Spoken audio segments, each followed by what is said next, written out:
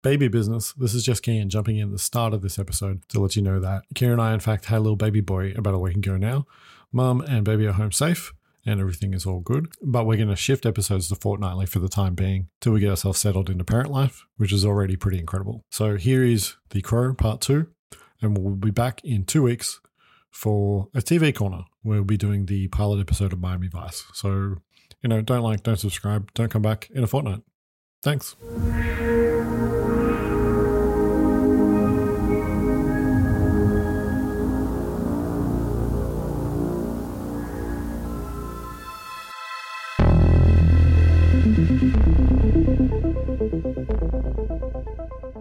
Welcome to Weird Kid Video. I'm Cameron Snape, and I miss video stores so much I opened one in my own home, packed with the VHS tapes of the trash cinema I grew up watching at a highly inappropriate age. Every week, I force my co-hosts Kira Jade Opitz and Brody McDonald to sit through a movie for us to discuss. So come on in, have a look around, and sign up for a membership. This is Weird Kid Video.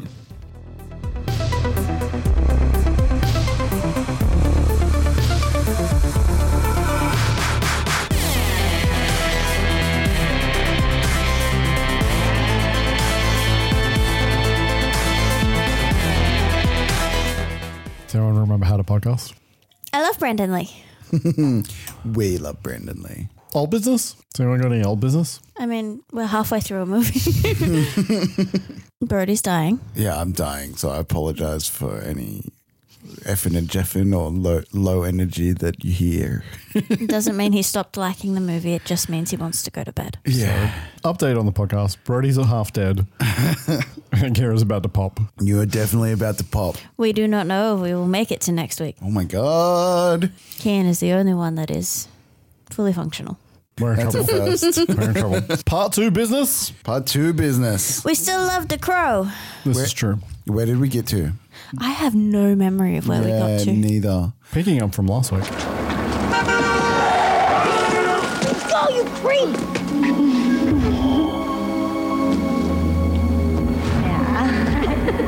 You need to slow down, dickhead! He couldn't have stopped. Give it a butt face. I could have made it. What are you supposed to be, a clown or something? Sometimes. It's more like surfing than skating. I wish the rain would stop just once. Can't rain all the time. Eric? Good thing he remembers. He's so clever. I should have looked to see how far into the movie it is. But because I didn't have to do any podcast business this week, I was extremely lazy and didn't do that. Didn't even think about it until this very moment. We had just gotten up to... Can't rain all the time. It can't rain all the time, yeah. Oh, really? Was that what we were up to? Yeah. Sarah, yes. Sarah. Yep, Are you also hungover? No, I just couldn't read momentarily. I saw 2 words and I was like... One had a question mark. One moment. He's just going to have some coffee because the one functional person should probably know the names of the characters. Break some of my performance enhancing drugs. Yeah. I'll tell you what. I need something more than coffee today. Heroin? Glue. Opposite performance level. At a police precinct, we crane down from a train to the outside of the building. Whole shot's a model. Oh, right. Whole thing is a model. Interesting. Because were most of the full building shots in this models? I will talk a little bit later about the buildings. Okay. Because there's a specific piece of information about those that's kind of interesting. Cool. But in this instance, they needed a police building that looked a particular way. There's like an elevated train that goes past it. Do you go find a building that can do that? You're shooting a movie in Wilmington, North Carolina. Yeah, you're probably So you not going to just find that. do a model shot. Yeah. Makes So sense. it's not the only establishing shot in this movie that is a model shot. We'll talk about one later as well. Yeah, man. Inside, Albrecht is talking to another cop who is his soon-to-be ex-wife, as we will later find out. She has brought him Eric and Shelley's file. We, the undersigned tenants of 1929 Calderon Court Apartments. What is this, a petition? Big kick-me sign for a very nice girl who found herself a cause and a cause got her killed. She was fighting tenant eviction in that neighborhood? Miss Shelley Webster and her nice rock and roll boyfriend, Eric Drake. She warns him not to snoop around. That's what got him put on the beat. We do see that Albrecht is colouring in a photo of Eric with the Crow's makeup. the funny thing is like he saw him once and like he fully already knows it's him. You can't fool Ernie. He's fucking got it. But Eric did say you don't remember me, and then talked about Shelley Webster. Yeah. He's I'm just pulled saying the file and then seen the and then gone. This is one thing burn. about this movie that I really appreciate. First of all, characters talk to each other and people figure shit out. Yes. You know, in a lot of movies, how it's just like it dawns on them or something happens and they're like, oh my God. It actually has those scenes in between that like people are talking about each other, like Ernie and His ex, yeah. Or Eric. Ernie and Sarah in a little while. Ernie. Bert and Ernie. Albert. Ern dogs have a discussion about the crow. Yes. And he's there drawing and he kind of figures it out. There's those little scenes in between where they're doing the legwork. Yeah, the characters aren't stupid in this movie. Exactly. We follow the crew to Eric, who's on a rooftop, and at Funboy and Darla are shooting up. I fucking love this whole sequence. Yeah. It's pretty crazy. So the crow flies into the room. They're so high. There's a big fucking bird over there. Yeah. It's just like the absolute appropriate response. And then Eric comes through the window. Here, fun boy. What the fuck? Come out to play. Well, they laugh at him. It's time for you to take your bird and leave, Fricko. Yeah. Funboy points his gun at Eric and he just kind of sits in front of him and puts his hand in front of the barrel. Take your shot, Funboy. You got me dead bang. Fires, putting a hole in Eric's hand. The fake scream in pain and then the turn into like laughing. I love it. Is just amazing. Bingo! He scored!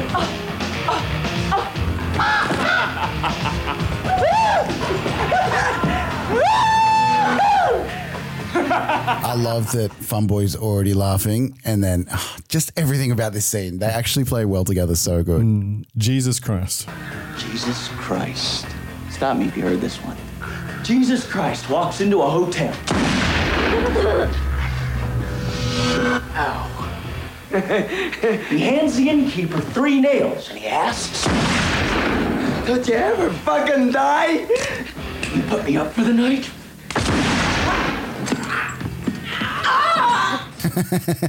In between then, Funboy is just shooting him. Yeah. I also love Funboys. Don't you ever fucking die? Yeah. What's weird is like Funboy, is he just tripping? Does he think he's tripping balls? Or is he just like, this person won't die and that's a part of my world that I have to deal with right now? I don't know. Because he's Probably a freaking bit of out both. less than but like he's freaking out less than you would think he would be freaking out. He's also very high. True, yeah. Yeah. Eric ends up hitting the gun and it goes off into Funboy's leg. Look what you've done to my sheets.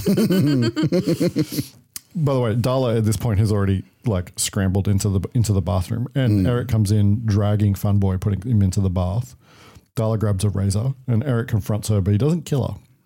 Makes her look in the mirror. And then he magics the morphine out of her somehow. Well, yeah. I feel like he didn't just get the drugs out of her, but he completely cured her of her addiction. Yeah, I don't know about that. Because That's a like bit- what we see, It's a bit Jesus-y. what we see is like her being completely different later on. Well, And are someone we who's led had to a real- believe that that's Yeah, like? I don't think that she's. I almost believed it was like, yeah, almost a touch of Jesus. You know, like you're going to be better now, and they Yeah. have the strength to be better. That's a bit I read maybe it. of a religious reading. Yeah, I read it more as she got scared straight. Yeah. by the Oh, really? ghost boy. Yeah. That's what Ellie thought as well. But like, I just, I got the vibe that it was just like, a dude in face makeup with a giant bird came in.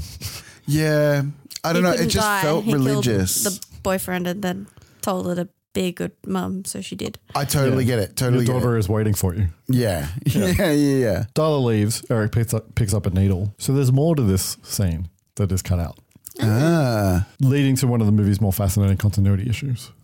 Yeah. Okay. Eric's entire costume changes after this scene. Yeah. Originally shot, Funboy attacks Eric with the razor before he's killed. He's cutting up Eric's arms, Hectic. which is why Eric tapes up his arms with black tape. So he has black tape on his arm from his elbows down for the rest of the movie. And he also builds himself like a corset of tape as well. Yeah. Yeah. And that's why that costume change happens. Because of all the holes and the cuts. Yeah. But course. it's not in the movie. Also, the in the script, the skull cowboy shows up here and warns him that he needs to mind his own business. See, I kind of... Because he got involved in 'Cause he got involved that's in- not... His Darla. business, Darla. But I don't think that was ever shot. The skull cowboy is interesting because it feels like... So superfluous. Well, not superfluous, but in the script there's more of it, and it seems like they hadn't really shot a ton of it, and there was only like 8 days left to go. So I'm wondering if they had already kind of had the feeling that maybe we're not going to run Interesting. Yeah, with this. they I might don't know. have. It just feels like there would be more of that, unless you they were know saving if- it all for like 1 or 2 days as Yeah. like inserts. But some of it would be easier to shoot it in the set, Yeah. right? Yeah. The weird thing is about this movie, which is someone coming back as essentially like a crow demon to exact revenge. Yeah, it's like the Wraith. It's like the Wraith without a car. Yeah, but the weird thing about this movie, we definitely did the crow about cars when we did the Wraith episode. Yeah. This is The weird thing about this movie... Well, the Wraith is just the crow without a bird. Yes, true. Sorry. With a car. It would be almost too supernatural to have a skull cowboy. You know what I mean? Like, this feels grounded and gritty. To add a It would flame... feel less grounded, I suppose, if the Yeah. cowboy Would was it? in it. But it's I like don't know. for the fact that it's someone who comes back from the death, it feels so street level and grounded. But to have a cowboy that doesn't fit the aesthetic and who's like death incarnate, I don't know. I he's feel just like it another wouldn't. lost- He's not death incarnate. He's just a lost soul. Sorry, in a view visually, Yeah. it's like the death character. You know, skull. Yeah. I just feel like it almost would be a mismatch tonally. It could tip the balance. I don't know. Yeah. Downstairs at the pit, because Funboy lives above the pit, Gideon is drinking his pain away. Grange has come in looking for answers about what happened. He's entirely too smart as a goon. Who? Grange. Yeah. Well, Grange isn't really. He's he's an assassin. Yeah, true. Vietnam vet. He's Black also Ops operator. Yeah, he's not like street level punk, I suppose. No, he's Yeah. a very high level henchman. But for him to go, something's going on upstairs, I'm going to go check it out. Well, that happens in a second. So, in the background, we get Milk Toast by the band Helmet. I've seen Helmet a bunch of times live. Yeah, so Darla exits in a hurry, and Grange kind of heads upstairs to see Eric disappear out the window with a shh. That is the most fucking baller thing ever. I'm pretty sure that shot is reversed. It feels The way he movement, moves out the window. I Yeah. think that is a reversed shot. Like it was shot like that on purpose to give Eric a strange sense of movement because the That's so inertia is a little interesting. weird. Do you think Eric was as like quippy when he was alive, or do you think the quippiness came with death? I don't know. Wait, say that again. He's very quippy when he's talking to his bad guys and like He's got a lot of one-liners. He's got a lot of one-liners. He's very very like a funny little quippy boy, and That's because a very- we don't see a lot of him before, or because we only see the death scene. Yeah, I feel like he was probably quippy and sarcastic beforehand. Is the crow though? Like, or are we saying that that's like Brandon Lee, bring a bit of Brandon Lee in? Well, no, it's in the script. Okay. The lines are in the script. But like you would write it for Brandon Lee, you know what I mean? Well, they wrote the script and then they cast Brandon Lee. Yeah, but you would like let Brandon Lee have some input, Yeah, you know but what I mean? I'm not talking about his delivery. I mean literally the words that were written in the script. Yeah. Whether or not it's one of those things where it's like he's died and his personality has shifted, or was he always like that? I think he was always like that. That is the question. I feel like he's almost like he doesn't talk at any other point, so he's just like waiting for that perfect time to deliver the line. He's like, I know what I'm going to say, exactly when I'm doing Well, it. there's all those scenes that were cut out of him, like scribbling notes. Talking in the mirror, practicing shit. Yeah. Different movie though, very taxi driver. Yeah. vibes. The Funboy's been turned into a pincushion and has a crow cut into his chest with a razor. Michael Massey, who plays Funboy, was the guy that pulled the trigger that killed Brendan Wait, Lee. I know that name. Michael Massey. Do you? Where feel do like you I know do. it from? I don't know, but it, obviously an actor I that mean, I've I seen said it around. last week Where? in the podcast. Yeah, but that was last week and I'm really hungover, guys. So it's possible that you remember him from this movie. No, true. Yeah, no, but the name sounds familiar. He's in other stuff. He's in Yeah. 24, shows up, has a good run in 24. Oh, yeah. So he only talked about what happened publicly once before he died. He died of stomach cancer in 2016, saying that it's something that he has to live with and he'll never get over. But he took a year off of acting after this movie, and he realized that he had to kind of live his life and find a way to go on. Oh, that's right. Aside from his own loved ones, he always thought it was kind of just between him and Brendan's family, including Eliza. Even in the interview that I saw of him talking about it, he didn't really want to be talking about it. Yeah. He was like, this is the only time I'm ever going to talk about it. And he answered like one question. The interviewer asked some follow-ups, and he like was clearly like, okay, I answered your question. Can we please just move on? And it wasn't even an interview about like movies and his career. It was him sitting in his wife owned a fashion boutique in New York. He's sitting in his wife's fashion boutique. Right. So I don't even know why this person is asking him questions. It was a very clipped interview. So, yeah. Anyway, Fucking hell. Albrecht is at home and hears a noise. In the script I read, this was at the precinct. So they moved it to his house, which is like such a better idea than it being in the precinct. Yeah. It's Eric. I love him saying freeze. You still have your hat on. Good likeness. I saw your body, man. You died. You got buried. You still have your hat on. Oh, wait, sorry. I missed a continuity error. What was it? Did you realize at the bar when he was drinking, it got way fuller? Oh, who cares? Oh, I thought you'd pick that up. Yeah, but who cares about that? Like, that's not... That kind of thing happens in every... That happens in everything. Yeah, every it's scene just where they're so Watch a obvious. person of anybody ever smoking a cigarette in a movie. Yeah, and watch the length of the cigarette. Seriously. If we stopped for every time that happened, Well, it this podcast was would be triple really the length of it. obvious. It was really obvious. I thought you were going to point it out. No, Sorry. I don't care about shit like that. Yeah, The okay. slightest. Having made anything in my life, like I look at that stuff and go, if that's what you're paying attention to, then It was just so, it was like empty glass, completely full glass. I thought you'd see it. Well, I only notice when it's like, so I like Gilmore Girls. And there's been times in Gilmore Girls where the continuity isn't so much that the cup has changed levels. It's that cup has actually changed completely. Like it's a different coloured cup. I love so then it's that. like, so that's different. okay, so you've actually shot this on different days and then not. See, I kind of love that shit. And then it's like, it's quite impressive that your performance is so... You wouldn't notice if it wasn't for the fact that your cup keeps changing colour. See, I get you. There must be heaps of it, but I just love those kinds of things, especially those real big ones. Yeah, the big ones. Yeah. The big ones I notice, but like the little ones. Yeah. No. Sorry to interrupt. Our pet peeve is coffee cups that don't have anything in them. Oh, trust me, it's the worst thing in the world. You watch a movie, TV show, somebody's walking around with a takeaway coffee cup, and it's clearly just fucking empty. Do you know how easy it is to just pour fucking water into it to add some weight to it? Wait, or let's do this. Or what we used to do is put sand. No, like a tennis ball. Because it adds weight, but it's not liquid, so it can't get spilled or whatever. Yeah. But it adds enough weight to something that it moves with weight. It fucking drives me mental. I can't stand it. It's so dumb. The reason that drives me nuts is because the fix is so simple. Yeah. Because all it takes is for you to take 2 seconds. Do you really think that adds much to the... It's distracting. Really? It's so distracting. It's just fake, especially if it's... Now I'm going to have to say it. Draws your eye. Especially if it's like a 4-cup tray thing, and it's like you are not carrying that like someone who has any concern about spilling a coffee or with any kind of weight or whatever. If it's like they're going through a scene like really quickly and they have to like balance them, I understand that. Even just a person holding a cup of coffee. Watch every fucking cop show in the world where they show up to a crime scene with their takeaway coffee cup and then be like, what the fuck are you doing? There's no coffee in that cup.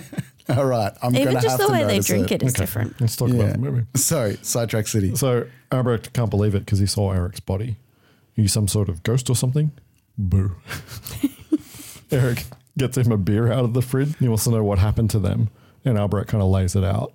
But Eric grabs Albrecht's face and sees what he saw. Because he can do that thing where he touches people and experiences Again, I things. don't want to sidetrack us, but you're leaving out the detail of what Ernie is wearing. I'm trying to get to one of the most emotional parts of the movie, and you're like, but he's not wearing pants. We find out that Albrecht stayed with her the whole time. Yeah. That he was with her the entire time she was in hospital, which was like 30 hours. He was a which is fucking how long legend. it took her to die. And Eric is really happy that somebody was there for her. Albrecht kind of admits that he was really hoping that she would wake up and be able to tell him something so that he could do something about what happened to them. And he didn't have a relationship with them before this. Not at did he? all. No. I didn't think They're so. just They're just two random people in the city. Then goes on to take care of their like little runaway semi-daughter. And yeah, we find out that no one would talk to him after what happened to Eric and Shelley, and he was busted for sticking his nose where it wasn't wanted. Eric asks about a photo of Albrecht and his wife. They're getting divorced. And Eric says, little things used to mean so much to Shelley. I used to think they were kind of trivial. Believe me, nothing is trivial. Very poignant. It's one of the things I agree with. I feel like this movie taught me a lot, made me better in relationships. I'll tell you what's weird about that line. Mm-hmm. It rings true in another line that is completely tonally separate. But you know, in The Office, when I think it's like Andy. No, I've never seen it. Really?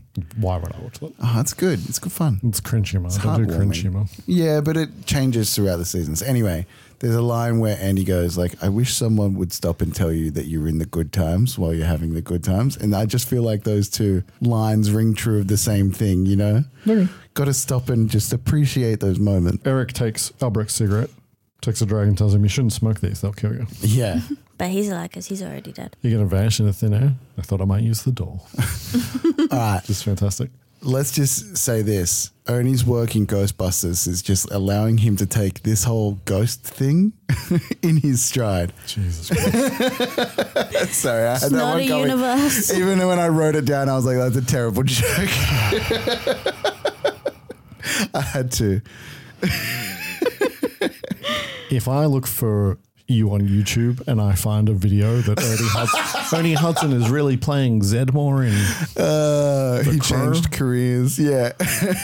I'm going to lay you the fuck out. So maybe it's the other way around. Because of The Crow, he was like, I can go and deal with ghosts. I can make buddies with them. I don't want to do the podcast. Finished. I love Brandon Lee. Let's keep going. External club trash model. And again, the outside of this is a model. So the inside is the cement factory in Wilmington, North Carolina. Yeah. And the outside is a model because that's not what that building looks like. Uh-huh. Gideon's laying it out for Top Dollar and Grange. Yeah. I love how bored Micah looks during this scene. He wants to know what Top Dollar's going to do about it. He throws him an eyeball. Yeah. Tell me this thing is real. All the power in the world resides in the eyes, fella. Sometimes more useful than people are buried. All the power in the world resides in the eyes, fella. Like, I wish I could do Michael Wincott's voice. I'd be a rich man. It's one of the most important things he's learnt from his sister. That's your sister? Yep. Micah is, in fact, his sister. Mm-hmm. Top Dollar opens a cabinet full of weapons. Wait. What's the line he says? He's like, oh, the daughter of my father or something like that? Yeah, my father's daughter. Yeah, that was a... Dialogue isn't always the greatest in this film, but that piece of dialogue I really appreciated. It's very funny, very light. Yeah, he opens a cabinet full of bladed weapons. Yeah, it's so good. Such a villain thing to have. Oh, look at my weapon cabinet. He wants the story again with a lot of detail. He had a bird with him and he said his name was Draven, Eric Draven. Boy and his bird. Awful fucking touching. Top Dollar runs him through and then he's just annoyed that he doesn't die quick enough. Yeah. For fuck's sake, die, will you? Give me that thing. Is that when he puts his sword through the throat? Yeah, he takes Grange's. And that was fucking tough, man. He takes Grange's gun and then just shoots him. Yeah. Grange tells him that Funboy told him he saw a bird too. Yeah, this scene is with those comedic lines though that we were talking about in the last. Just Michael Wincott is just eating all of the scenery. Yeah. Like as we talked about last week, everybody in this movie is just fucking chewing scenery. We hear strains of a guitar solo as Eric plays on the loft roof. And at home, Sarah is flipping through her record collection and pulls out the Hangman's Joke record on vinyl and plays it. Bird's at the window. She has a little chat with it, trying to be friends with the bird. And the record starts to skip on the line, "It can't rain all the time," because it's from one of their songs. Crow Vision, we find T-Bird and Skank on the street. Do love me a bit of Crow Vision. Yeah, lamenting the death of Tintin. Is Crow Vision to replace bits where the cowboy would have been? Nope. Okay. No, it's just a stylistic choice. Okay. It's a really good way to transition us through scenes. Yeah, right. There's a lot of that. We get a lot of the crow flying to transition us between sequences. Because I was just thinking like the crow is essentially his guide now, although he still was in the first cut of the movie. but now there's no Skull Cowboy. So like the Skull Cowboy only shows up like 3 or 4 times. Yeah, it's weird. not like he's in tons of scenes. Okay, cool. So the Crow Vision I think was already in there. So they're using a lens filter to make it look like that. There's a lot of visual storytelling with the whole like change of color. Like I know it's obvious because of the Crow Vision, but like color throughout this whole fucking thing is just massive. I'm going to talk about color at some point. Okay, cool. Yeah, exciting. To talk about color, you excited to talk about color? I like color. As much as you love Brandon Lee. I love Brandon Lee. Brandon Lee's great in this. Brandon Lee's fighting skills are way better than everybody else's. I love Brandon Lee movies. Nowhere near as much as I love Brandon Lee. Okay. T-Bird sends Skank into a store for smokes and road beers. He goes over to his car. Of course, Eric is in the back seat. Always check your back seat. Yeah. What the fuck are you supposed to be? I'm your passenger. Skank sees him through the window. What's this happy horseshit? Did you guys notice something strange about that line? We cut to inside the store to Skank saying, what's this happy horseshit? He's clearly deeper into the store. He's not near the window. Yeah.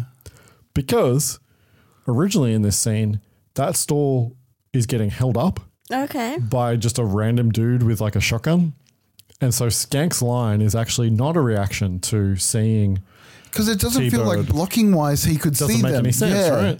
It's not a reaction to They just decided, if we're going to cut that scene, I don't want to cut that line, so we'll just use it over here. So we're just using it as a transition. Now, I don't know what the purpose of the store being robbed was, like other than to delay Skank, maybe. Yeah. So there's a whole section of that was cut out of the movie. This is weird as well because like is Skank meant to have seen the Crow in the car? He's meant to have seen, yes. He's meant to have seen T-Bird and Eric. Right, okay. There is actually a shot through the window where you can see both of them clearly. Right. That is played like Skank's POV. Okay. It just doesn't make sense because he's further into the store than he would be to have that POV. Yeah. Correct. I just thought there was a weird like connection between Skank and what's his name? T-Bird. Because they are quite close for some reason, and I just thought him taking off would panic Skank. So that's why he was chasing him. Skank runs into the street and immediately gets hit by a car. Yeah, that was wild. Also, the driver's reaction is fucking wild. The guy that gets out of the car, what the fuck's the matter with you, you stupid asshair? And just starts beating up the person he just hit. Yeah. Skank steals the car and gives chase. In the car with T-Bird, Eric is telling him to go faster. And here's where I'm going to talk about the backlot, because this is one of the scenes that makes really great use of it. Every single exterior in this movie is a street at Screen Gems, Wilmington, North Carolina, the studio. Right. It was their standing New York street set, and it's tiny. It's 3 blocks. It does. Can I just say, this whole movie feels like it's on a bit of a model. You know what I mean? Like there's a feel to this that you're like in a little like Lego kit or like somewhere with a track that you can just put the cars around, you know? Yeah. So every time that you are outside on the street, it's the same 3 blocks. Hectic. Just shot from different angles to make it look differently. Can I ask as well, when they do like streets side by side down an alley, which we're going to get a shot of soon, is that streets that they actually on the lot would have side by side and you can see down the alley? Yeah. Okay, interesting. So it was built for a Mickey Rourke movie called Year of the Dragon in 1986, and it's literally just in the middle of a field.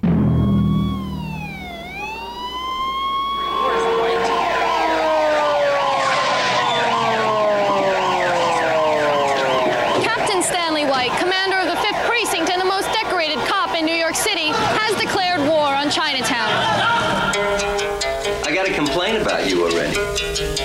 Today there were 43 gang arrests, 3 gambling parlors raided, 6 sweatshops busted. You're only meant to shake up the gang kids. And now, an opening blow at the man who's been called the godfather of Chinatown, Joey Tai. Mr. Tai, can you tell us if there is such a thing as the Chinese mafia? Mr. Tai, what is your comment? Mr. Tai, do you have any comment? Let me make this real clear to you right here and now. Joey Tai goes to the mayor goes to me, and the word is lay off. You think gambling, extortion, corruption are kosher? What Chinese mafia? The investigation's in your mind. These people are the biggest importers of heroin in this country. The point here is you cease and desist. Nobody wants to win this thing, do you? You don't like it, resign. Maybe everybody's right. I'm chasing something that doesn't exist. This is not the Bronx or Brooklyn. It's not even New York. It's Chinatown, play. It can be very easy or it can be very hard.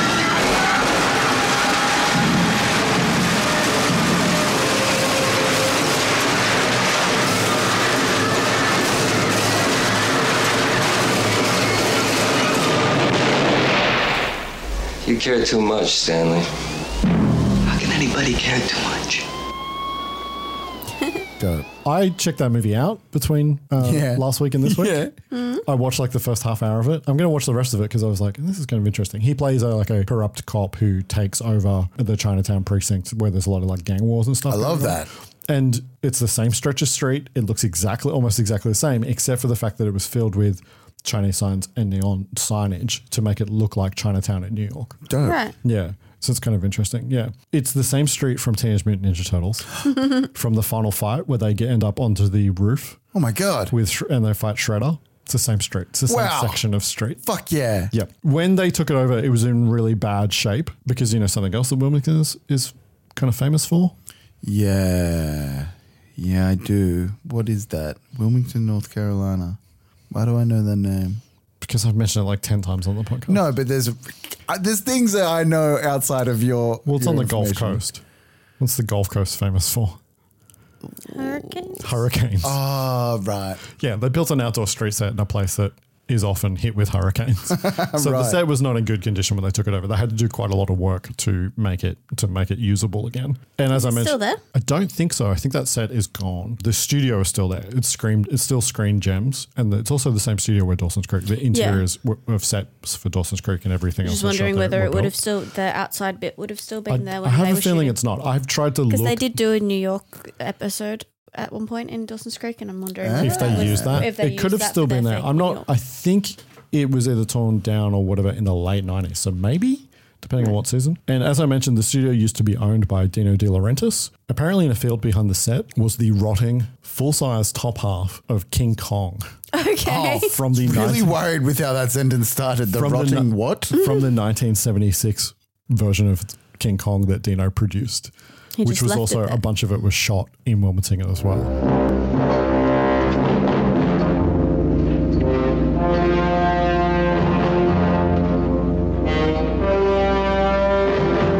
It is 1976. The American merchant vessel Petrox Explorer has just set sail from the port of Surabaya in search of oil. What they find will shock the world. We may be sailing into the history books. She's alive!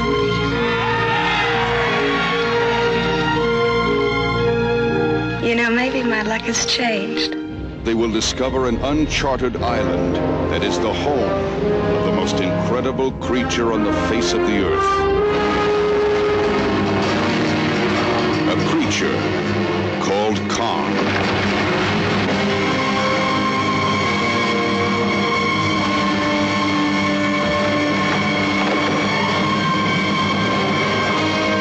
Dino De Laurentiis presents the most exciting original motion picture event of all time.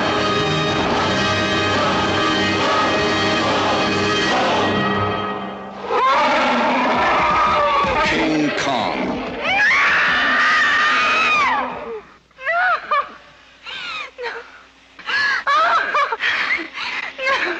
King Kong, a fantastic adventure.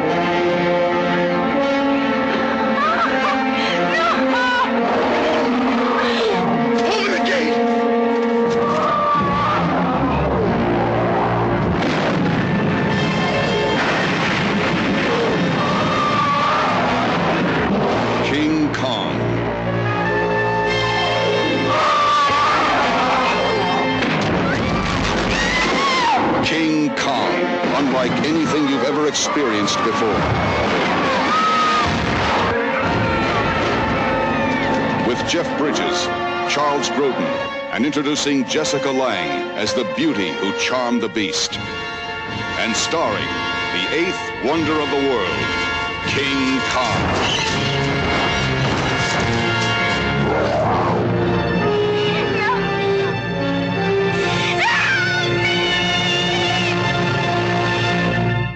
would like to see that, please. Yeah. I would like that to be something that I can walk around a corner and see. Yeah. So the set was obviously also used for King Kong. No.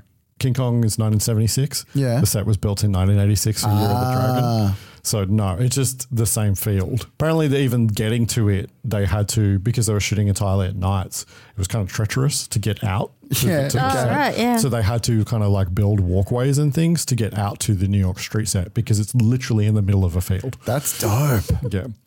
Oh, I wonder why they would do it. Must look so weird from a distance. Yeah.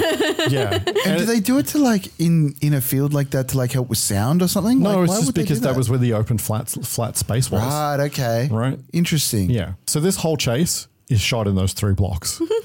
That's so mad. every time you see those cars driving, they're just driving past the same buildings over and over and over again. Except for the wharf, right? Surely that's on a location. Yeah, that's at the end of but that's a shipyard at the end of the end of the shoot. Yeah, but they don't drive there. They drive in the back lot. I love the cops.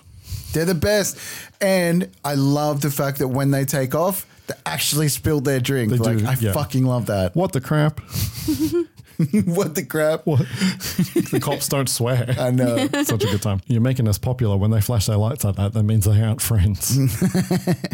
We also get intercut with this scene car POV shots. So shots from like the front of a car speeding through the streets, all models. To expand the scene. Oh. Cool. To expand the look of the buildings. So they keep on. That's impressive. They're intercutting shots shot on the same 3 blocks of the car speeding by. They've got a couple of alleyways that we see through as well, right? Yeah. And then model shots to make it look like we're driving through different parts of the city. There's a couple of overhead shots that are models as well. What is a model? What do you mean? Like, is the cars a model? No, it's a model. It's a POV shot from the car's perspective. Right. Okay. Sorry. The city is a model. Cool. Because I was going to say, like, some of those shots being a model would be... Model cars are not... Model cars are in movies. Yeah? Yeah. Very much? All the time. Really? In this era, yeah. Okay. That's surprising to hear. Can I just say, though, this chase scene is some of the most frantic... Like, I feel like this was some of those scenes that may have been stitched together because... Cutting down, it's just edited quickly because it's a chase sequence. Right, okay. Because there is some parts of this movie that feel like they're kind of stitched together, but I think that's more just a frantic tone that I'm misreading. Yep. Skank gets T-boned by a cop car and he ends up losing T-boned. And then, the docks at a shipyard, which is just in Wilmington shipyard onto the Gulf Coast. Eric asks T-Bird if he remembers killing him and Shelley. It was meant to be a simple sweep and clear, and it turned into a clusterfuck. Who cares? Well, Eric cares. He's gaff taped him to the seat and the wheel. T-Bird looks at Eric and we get a flash of him coming into the loft and then he remembers Eric's face.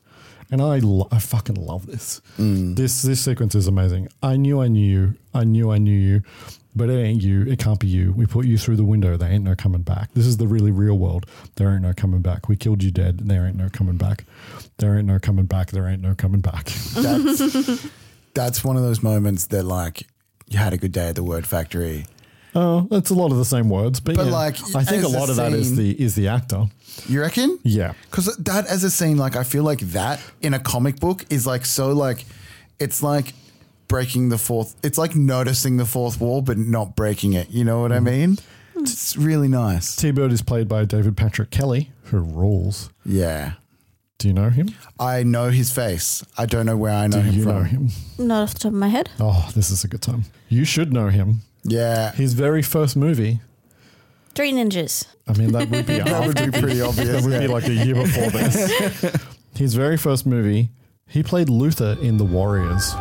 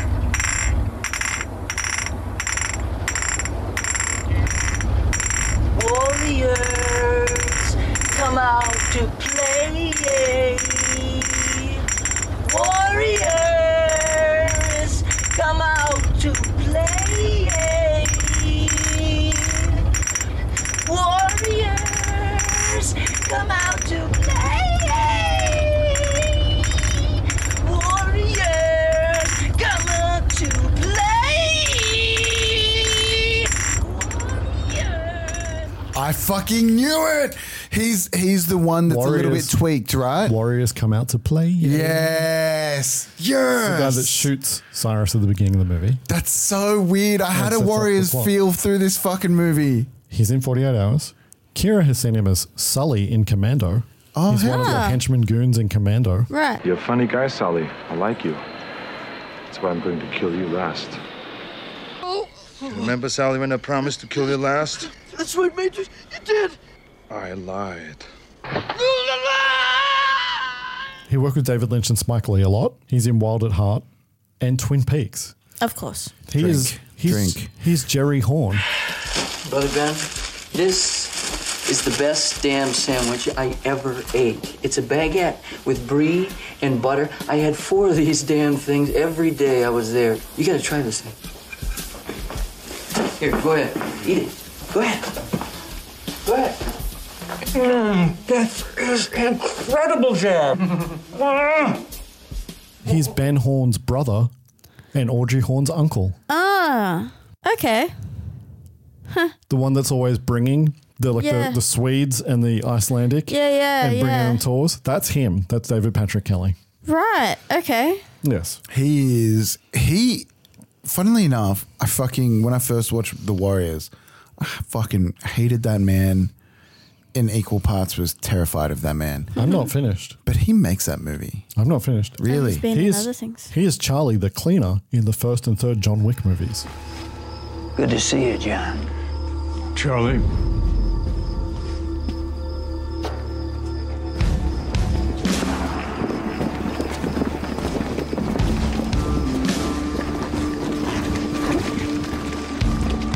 You look good.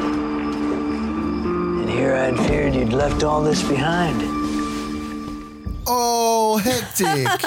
Dude, there is such a... I didn't say this before, but even in the bad guys building, there is just aesthetically the way this is shot. There's so much of a John Wick vibe throughout this whole movie. Chance Stahelski. Yeah, no, I know. Movies, yeah, but it's so clear. So clear. Yeah, absolutely. Yeah. I mean, I watched John Wick 2 last night. It's a good time.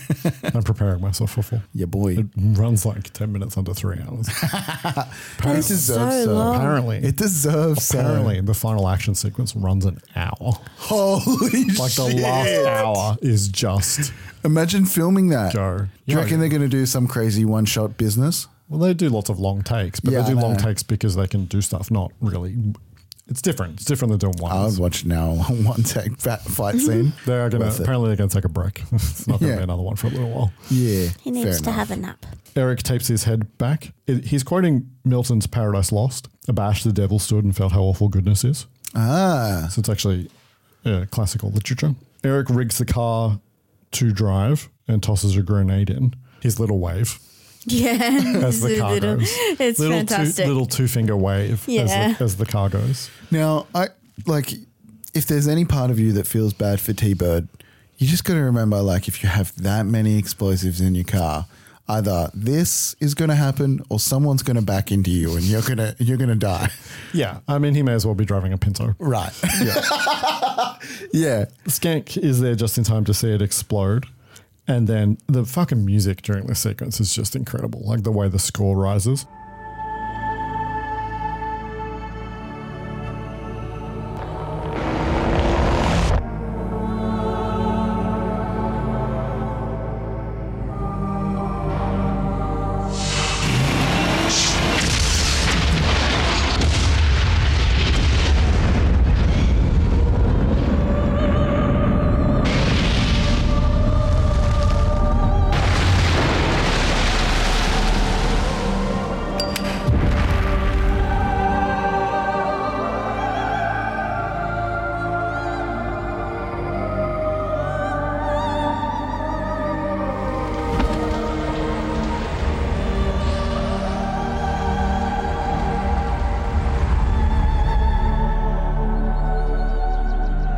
And then, of course, Eric lights a flaming crow made in lighter fluid. Because I'm Batman. Oh, he's way better than Batman. But seriously, even this dock scene, I know Batman does this whole sequence by the docks.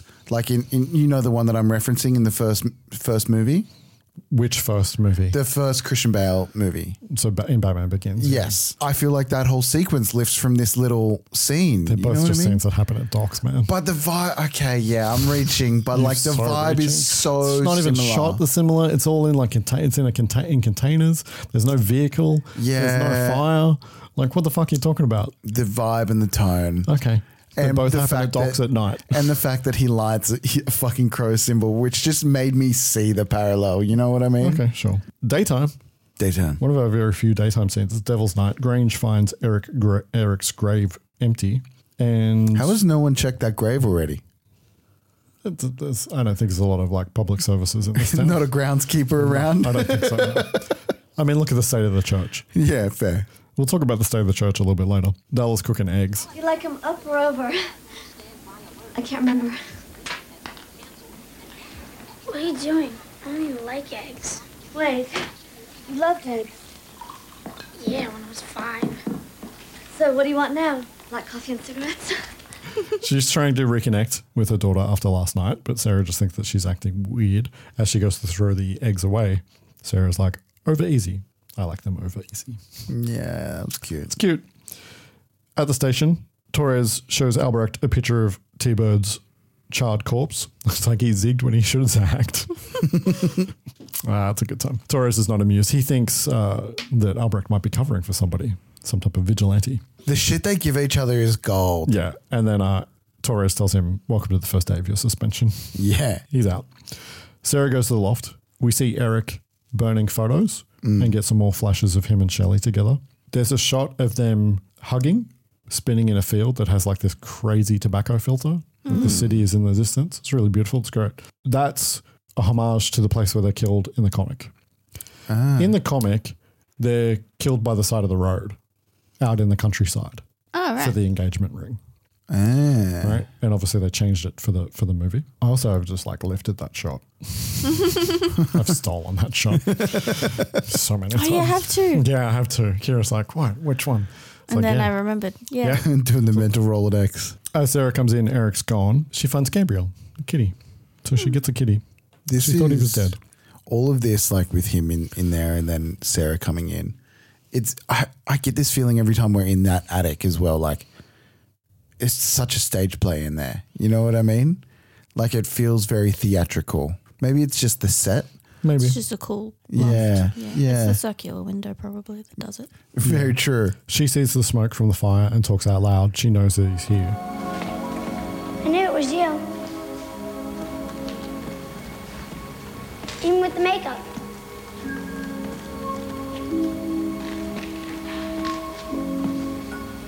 I remembered your song. You said, can't rain all the time. That is from your song, right?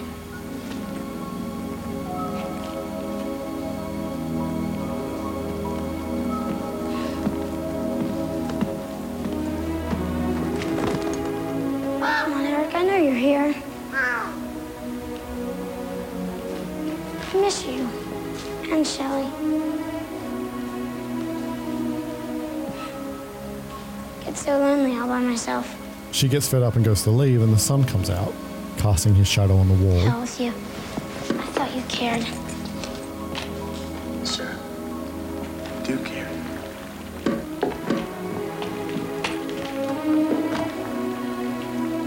He's backlit, we never see his face because none of this is Brendan Lee. No. There is one line of dialogue where he says Sarah. It's cut from another part of the movie into this scene because this is all, as I said, almost everything in the loft. Like what was left was dialogue scenes, and it was a lot of dialogue with Sarah. Yeah, hectic. So this scene they did with Stahelski. I did feel at one point, like watching this for the pod, I was like, Sarah's character isn't as like in it as I remember her being, and like not as important. But now that obviously makes sense. Like it's still like the funny thing is my memory of this movie is she was very important. What's really interesting is that later she talks about what she and Eric talked about, but we never see it. So the movie does some. The movie does some. It's that thing where we're going to show you. See it. We're going to trick you into thinking you saw something that you didn't see. Yeah. Because she talks about what he said to her later. Yeah. Yeah, that's very fascinating. At Top Dollars, Skank is explaining what happened to T-Bird, to Top Dollar and Grange. That's him. That's him. But he looked different. He was all painted up white like some kind of dead whore. I seen him. T-Bird, he sent me in for some road beers, right? And he took him away, but I chased him down. And he flat right T-Bird to his fucking car. Oh, T-Bird, it's you, buddy.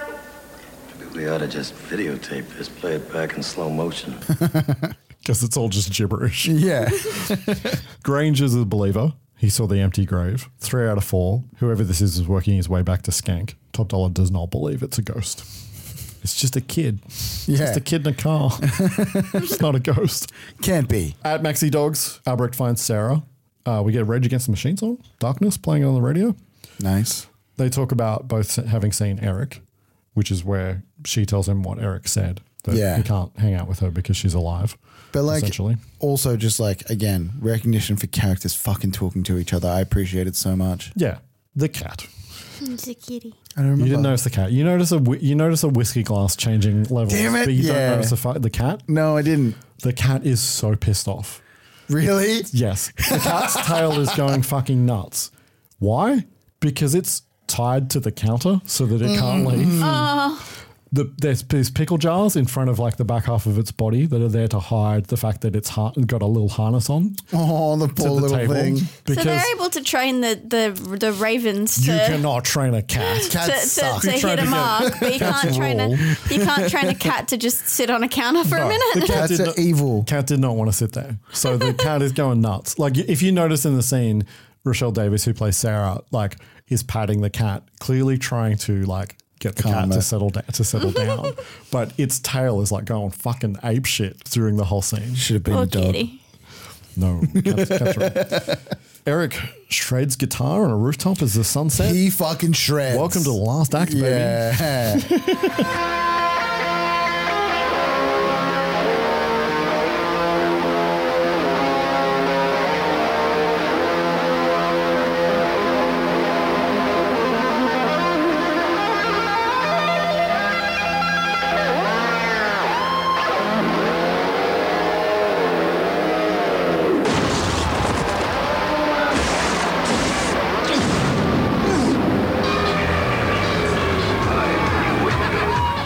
I kind of love that shit when there's something that's like calling out that this is the last act. Yeah. You know what I mean? Where it's just like, fuck yeah, we're getting to the climax. Yeah. Brandon Lee learned how to play guitar for this movie. Really? But that is not him. That is No, a double, of course not. Because that was shot afterwards. Yeah. They hadn't shot that section. But you'd want like far away shots of him actually doing like chords and stuff like that. Yeah. So Eric smashes the guitar and the sound of the guitar smashing transitions into the song After the Flesh by the band My Life is the Thrill Kill Cult playing at Club Trash. Big model fly through the city. We get a big transitional model fly through the city into Club Trash. This was meant to be Nine Inch Nails playing on this stage. Ah. So we see the actual band playing. Yeah. Because it's a nightclub. I don't know how much you guys know about Nine Inch Nails. Brody knows fuck all. Yeah, not really a fan, but respect. They're the greatest. Trent Reznor's the only permanent member of the band. Really, they're the touring band that plays his solo stuff under the name Nine Inch Nails. Right. He had just fired one of his guitarists. He'd agreed to be in this movie, but he fired one of his guitarists and didn't want to be captured on film with this new guitarist in case it didn't work out. Yeah, right. So this band got the shot instead to be in this movie. Now, Nine Inch Nails didn't need to be in this movie. They're already kind of big at this stage, or big for them. Trent Reznor is in this movie. Oh, where? He's crowd surfing during this scene, and you can just see him clear as day if you know what Trent Reznor looks like in 1993. I remember the first time that I spotted him, I was like, holy shit, that is fucking Trent Reznor. I know that is Trent Reznor. But I couldn't look it up to see if it was Trent Reznor because internet. And then many years later, it's like, yes, that is in fact Trent Reznor. Upstairs, money, guns, drugs, and a gathering of stuntmen. Yes. T-Bird has assembled all of the gangs in the city. I love it when a leader does this. Yeah. It's brought all the gangs together. It's just like in Rapid Fire. Yes, it is. T-Bird won't be joining them due to a slight case of death. Yeah, it's tough when that happens. Yeah. Devil's Night is upon us again. Shall we throw a little party, light a bunch of fires, make a little profit? Micah likes the pretty lights. This is fully like such a comic book villain scene. Oh, hey? Yeah, absolutely. This is like, I know I've called it out a lot, but this is like the Joker meeting the gangs in the Christian Bale Batmans. You know what I mean? Sorry. Watch other movies, man. No, but like I do. I love those movies, but watch other movies. But it's so funny because I didn't see The Crow. I haven't seen The Crow recently in such a long time. Because this is a trope when it happens in this movie. Yeah. Like the head boss, we saw it in Wild Thing. Yeah. All the gangs together. We saw it. Well, you didn't see it in Delta Force 2, the Colombian. Sure. Thing. Like we saw it in Showdown in Little Tokyo. But like it's a I know it's a trope that happens, but it's also just because it's Batman is the most comic booky recreation of that I know recently. Sure. And I haven't seen The Crow in years. So rewatching it, I was like, oh my God, it's fucking the original Christian Bale Batman. Okay. Watch other movies. Yeah, okay. Top Dollar's bored. He's done this all before. I love that he's like, I'm kind of sick of this shit. Yeah. A gang member tells him, There's no reason to quit. That is Jeff Amata. Hectic. Stunt coordinator of this movie and Rapid Fire. And Brendan Lee's childhood friend. That we've now talked about several times. Good man. Just the only line he gets in this movie. Yep. Top Dollar tells him it's the best reason to quit, only reason to quit. He rants about the idea. Greed is for amateurs. Yeah. Disorder, chaos, anarchy. That's fun. So like it is the kind of like anarchist, like nihilist view that he has. So he's a baddie because he wanted to make things crazy, but now he's the top baddie, so things are too structured again. Yeah. Right, okay. Another gang member asked him, What about Devil's Night? Thomas Rosales Jr., who we saw in Future Cop 3.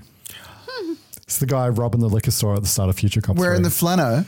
Yeah. So we saw him. I told you, he's in fucking everything. He's the guy that's one of the bus passengers in Speed, and I listed all his credits. Yeah. Okay. What about it? I started the first fires in this goddamn city. Where I knew it, every charlatan shitheel was imitating me. Do you know what they got now? Devil's Night greeting cards. Isn't that precious? Gangsters are very confused. You don't want us to start fires? No, I want you to set a fire so goddamn big the gods will notice us again. That's what I'm saying. I want all of you boys to be able to look me straight in the eye one more time and say, are we having fun or what? Hey, you! Huh? What's your name? Stank? You don't feel that? I feel like a little worm on a big fucking hook. I feel like a little worm on a big fucking hook. Well, boy, your mama must be damn proud of you. It's such a good fucking line. I feel like a little worm on a big fucking hook. Well, boy, your mama must be damn proud of you. I don't understand it, but it's a fucking great line. Top Dollar's having a good time. The Crow lands on the table, and Eric just walks in like he fucking owns the place and sits cross-legged. The so jump good. to the cross-legged. I mentioned it in the first one, but it's so fucking baller. There's like this kind of like murmur that goes through the gangsters, and Top Dollar. You're him, huh? The Avenger. The killer of killers. Nice outfit. Not sure about the face, though. I just want him. Well, you can have him.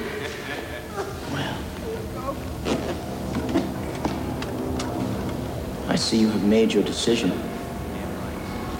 Now let's see you enforce it. Oh, this is already boring the shit out of me. Kill him! And Eric is hit with one Sonny at the toll booth in The Godfather worth of bullets. Yeah. Holy shit, yeah. Oh, dear. Oh, you like that one? Yeah. That was a good day at the Word Factory.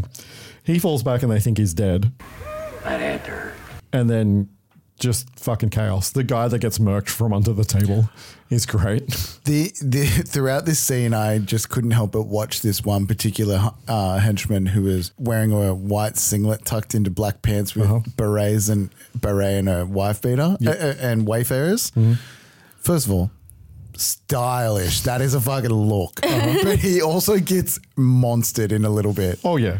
So Top Dollar Grange and Micah escape and Eric just fucking kills everybody, right? So it's wild. There are so many spark hits and chunky squibs. Yeah.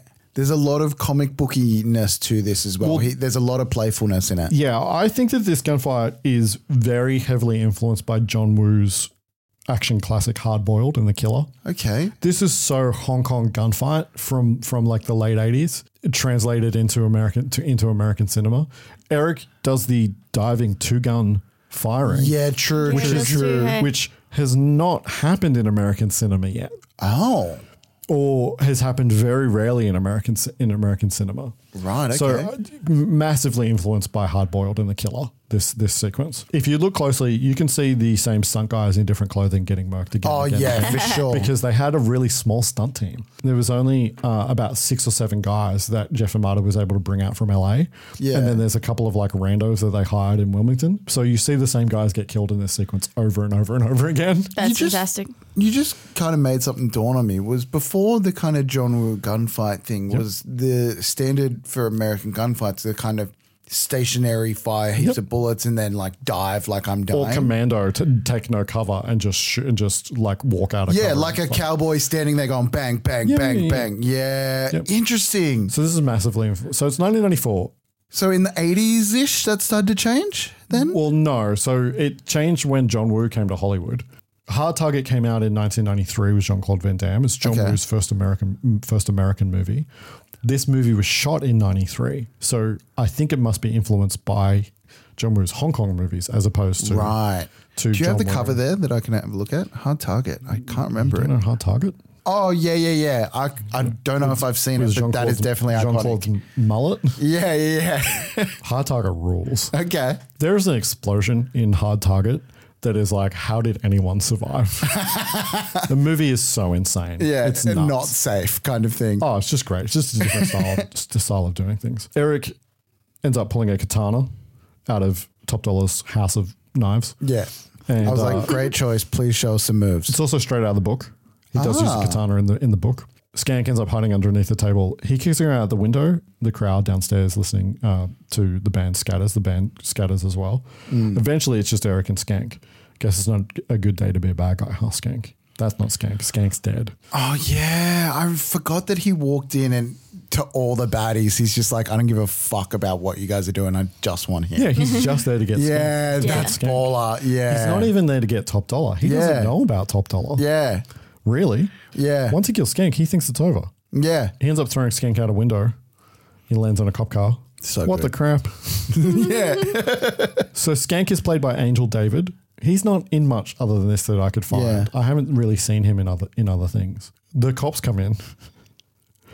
They tell him to freeze. Eric's dance out of frame. Oh, I love the little shuffle. He does a little. Well, he puts his hands up and like dances out like a 1930s. He's in a 1930s musical. Yes, it's amazing. So it's such a that choice. adds to the cartooniness. Yeah, of it's this. such a great choice. Yeah. He gets chased by a helicopter as he's running off across the rooftops. There is some digital composite shots here that have not aged well because he's running across the in order for them to have the rooftops, him running and the helicopter in a single frame. This is another one of those very frantic scenes that I felt like maybe there was some seams being hidden, but it still turned out really nice. There's nothing is hidden here. In order to have those three elements in a single shot, it has to be a composite shot because they can't actually film all those things on their tiny backlot set. He ends up jumping off a roof and crashing through part of a billboard and into a trash pile. That's a hell of a stunt. I'm pretty sure that is Jeff Caladente. He's Brendan Lee's original stunt double for the movie. And yeah, he like clips the hell out of that billboard and goes into fucking heavy. The pile of trash. Now the pile of trash is actually just hiding a bag for him to fall into, but still a hell of a stunt. Yeah. Albrecht picks him up and Eric jumps into the back seat. Next time, Doc. So many cops think they're giving away donuts. Albrecht slams on his brakes to avoid hitting some cops that are passing in front of him, and Eric just disappears. I knew you were going to do that. Did you? With Top Dollar in his limo, he's looking out. They're crossing a bridge and looking at a city that's not on fire the way he likes it. Yeah. Look at that out there. Whole city ought to be in flames by now. Sky ought to be red. So that, I take it, is the late, great Eric Draven. He has power, but it is power you can take from him. I like him already. The crow is his link between the land of the living and the realm of the dead. So kill the crow and destroy the man. I love this. I love how he starts to like giggle and cackle as well. He's so evil and so good. Eric walks the streets alone, the quiet streets. His mission is over. Takes off his coat and tells Shelley that he's coming home. I'm coming home, Shelley. And we get his face lit up by flashlights as we see kids running through the streets trick-or-treating because the streets are safe. Yeah, he's won. It's fucking beautiful. I love this section. Yeah. It's just gorgeous.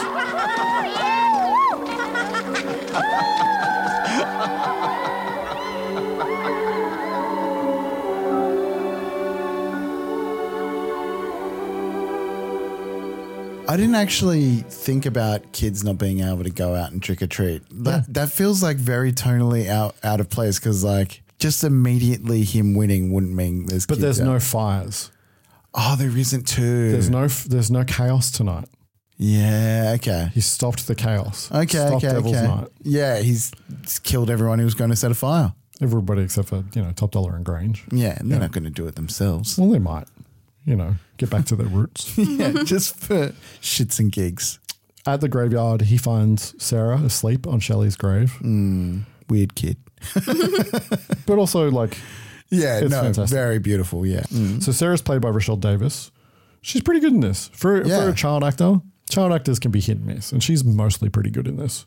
Yeah, she did balance like the whole like I have attitude, but also like a kid with a heart of gold very well. So she stopped acting after this movie. Yeah, right. Obviously, it had like a massive toll on her. She came back in 2009, but she's only really had 3 parts since then. I know that she works the convention circuit. Checking out her Instagram, she shared a really cute behind-the-scenes photo of her mum, and Brendan Lee on what would have been his 58th birthday about a month or so ago, which was cute. Really sweet. In the script that I read, that character's name is Ellie. Oh. Yes.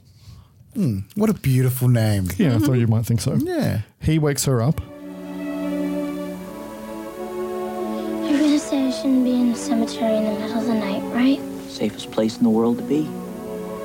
It's because everybody's dead. I love it. I knew you'd come here. It's really late, Sarah. You didn't say goodbye. You're just gonna have to forgive me for that. And you're never coming back.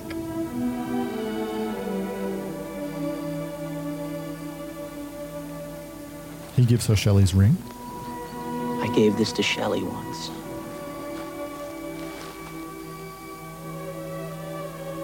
I think she'd like you to have it. This way you'll always remember her. I'll never take it off. As she passes the church, Grange grabs her and drags her inside to Top Dollar, who's waiting inside. He rips the ring off of her. Do you guys notice anything strange about this set? No. Have we seen it before? No, we haven't seen the inside of the church yet, but if you know what to look for, there's something very interesting about this set.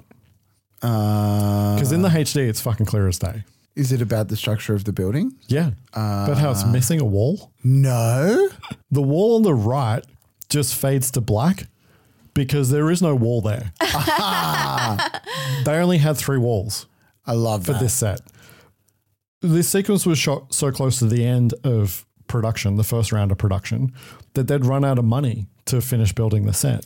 So they just built it with 3 walls, and it just falls to black. You can, in the HD version, you can basically just see where the set ends because it doesn't fade to black. It just goes to black because they blacked in the side of the set. That is very funny. I didn't notice it, but I did have a very now that I've pointed it out, uncompleted feeling from it. Now that I pointed out, you will never not notice it. Okay. Micah tells Sarah that her eyes are so innocent. Eric sees Sarah dragged into the church via crow vision and runs towards the church. This is where the skull cowboy showed up. Quit screwing around. Your job is done. The threat to the living are not your concern. It's not that easy. Get out of my way. You risked everything. I took that risk and lost. That's your story. You'll go as a mortal alone. I'm already alone. Then choose. Choose and be damned. But see, this is the thing. Like, I think the Crow is doing him a little bit dodgy here because, like, as we find now, like, nothing happens in that town without Thingo's sign off. So it is part of his story. Well, or is this a test? Kind of, not really. You're questioning. You're thinking about it too much. Yeah, fair enough. Let's just focus on the fact that Brendan Lee walks into this church like a goth god. Yeah, he really does. It's that shot is fantastic. incredible. The Crow's with him. There's this tilt down POV shot of the church and a top looking down shot that are both models because there is no full size church. Even the interior. I love the church. Like, the outside roof is fucking amazing. And how they even got the, like, rain to come out of the, like, the mouths of the things on the gargoyles. Yeah, it's so good. Grange snipes the bird. Yeah. Top Dollar does a quick impression. Quick impression for you.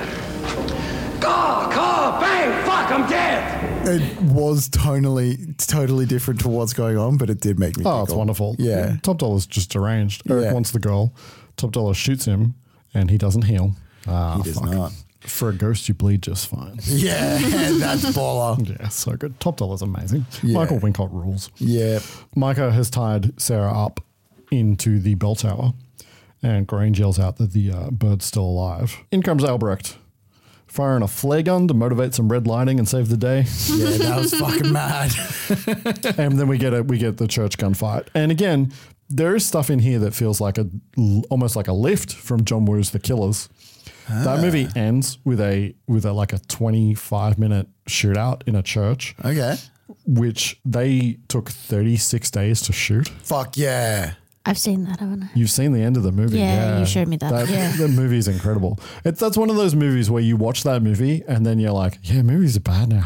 That church gunfight is fucking incredible. Yeah, you should see that church. So- Even if you don't watch that. the movie, just watch You can just look it up. It is on YouTube. You can just look up the church gunfight. It helps when you're also emotionally involved with the characters in that scene. But I want to watch it. It's incredible. You should watch Tell that you movie. what, I'm fucking ashamed with how little I watch movies for just like watching them for technique and how good they are at doing things. It's also a good movie. Like the thing is, Yeah. it's not all that stuff because I mean that's how I look at stuff because you know I love movies and love how movies are made. But but that movie is also just a fucking great movie. Yeah, but it's just cool that you guys are like, we've studied this scene, haven't we? 36 days to shoot this single gunfight in a church for the end of The Killer. I know I'm talking about a different movie, but I just want to talk about which is longer than some whole movies. Yeah. Fuck yeah. That's Right. longer than fucking Charles Band's like half of his collection. 14 days. You could shoot 3 Charles Band movies in that time. And when you see that scene, you understand why it took so long to shoot it. Yeah, it's crazy. Micah grabs the Crow and Albrecht kills Grange with Top Dollar fleeing up the tower. I feel like the Crow gets unceremoniously dealt with. What do you mean? He's just a little bird, gets shot, and then gets manhandled. That's fine. Yeah. Okay. I feel bad. Kian doesn't like birds, but I understand how you feel. I like crows. I like all birds. This is Raven, as we talked about. Came by to show my respects, and here I'm getting sharp again. So they come up with a plan. The plan is, Albrecht comes up with a plan. The plan is for Eric to stay in front, and when they run out of ammo, Albrecht will arrest them. Yeah. One problem, I'm not invincible anymore. Yeah, their banter here is so good.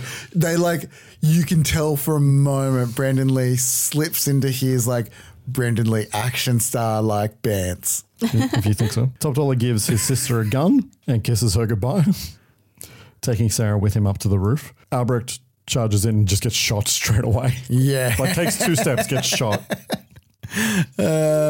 We need Albrecht out of the way. I think I messed up. Eric walks up the stairs and confronts Micah, who's holding the Crow, and she starts saying that this is all the power he ever had and now it's mine, and then the Crow just eats out her eyes. Yeah. For reasons. Because she's fucked with people's eyes the whole movie. Yeah. She gets done. It's poetic justice. Yeah. Yeah, it's a good time. Well, how else is a bird going to attack someone? That's a good way for a bird to attack someone. To go for the soft parts of the face. Yeah, absolutely. Shall I teach my bird to attack people's eyes? I think you should. Just not mine, please. But you're your main enemy. No, it's just only naturally occurring enemy, along with Alex Trebek. Rest in peace. Yeah, she falls down the tower and then rings the bell, which is a nice touch. On the roof, Top Dollar versus Eric. Oh, I love this. Eric tells Top Dollar to let her go. Never a good idea when you're up in a high place. No. Why would you do that? Because Top Dollar does that. He pushes her off the roof and she slides down, holding on to the wet tiles because it's raining as fuck here. Yeah. They fight. Top Dollar's got a sword. I love this. In a gun movie, how do you reduce, in a gun comic book movie, how do you get the hero and the villain to reduce down to just having a fucking sword fight? I don't know. Maybe have an eccentric villain that has a sword. Sure, okay. Yep. But how are we going to get our hero to have a sword? Well, he's going to get struck by lightning as he pulls a lightning rod off of the top of the church. Which is fucking dope. Fucking amazing. Yeah, it's so fucking good. And it's so like, it's such a gothic design that when he pulls it off and starts using it as a sword, you're like, I didn't even see that coming. Sorry, I haven't seen this in so long. I forgot they have a fucking sword fight on a roof. Great. It's fantastic. This whole roof is built inside a studio. Oh, you would hope so. Just the top part. Good job. Just the top part, rain machines and smoke, and it looks like they're outside at night. Yeah, it's fucking fantastic. great. There are a couple of bigger, wider shots that are model shots with them composited into them. It's funny how like you actually feel like this is a slippery, crumbling roof. Yeah, it's great. It's really well put together. Yeah. The ring falls out of Top Dollar's pocket and rolls into a gutter. Eric goes to save Sarah and Top Dollar runs him through. And then as Top Dollar is gloating. You know, my daddy used to say, every man's got a devil, and you can't rest till you find him. What happened back there with you and your girlfriend? I cleared that building. Hell, nothing in this town happens without my say-so. So I'm sorry if I spoiled your wedding plans there, friend. But if it's any consolation to you, you have put a smile on my face. You got a lot of spirit, son. I am going to miss you. Eric has something to give him. I have something to give you. I don't want it anymore. 30 hours of pain. All at once. All for you.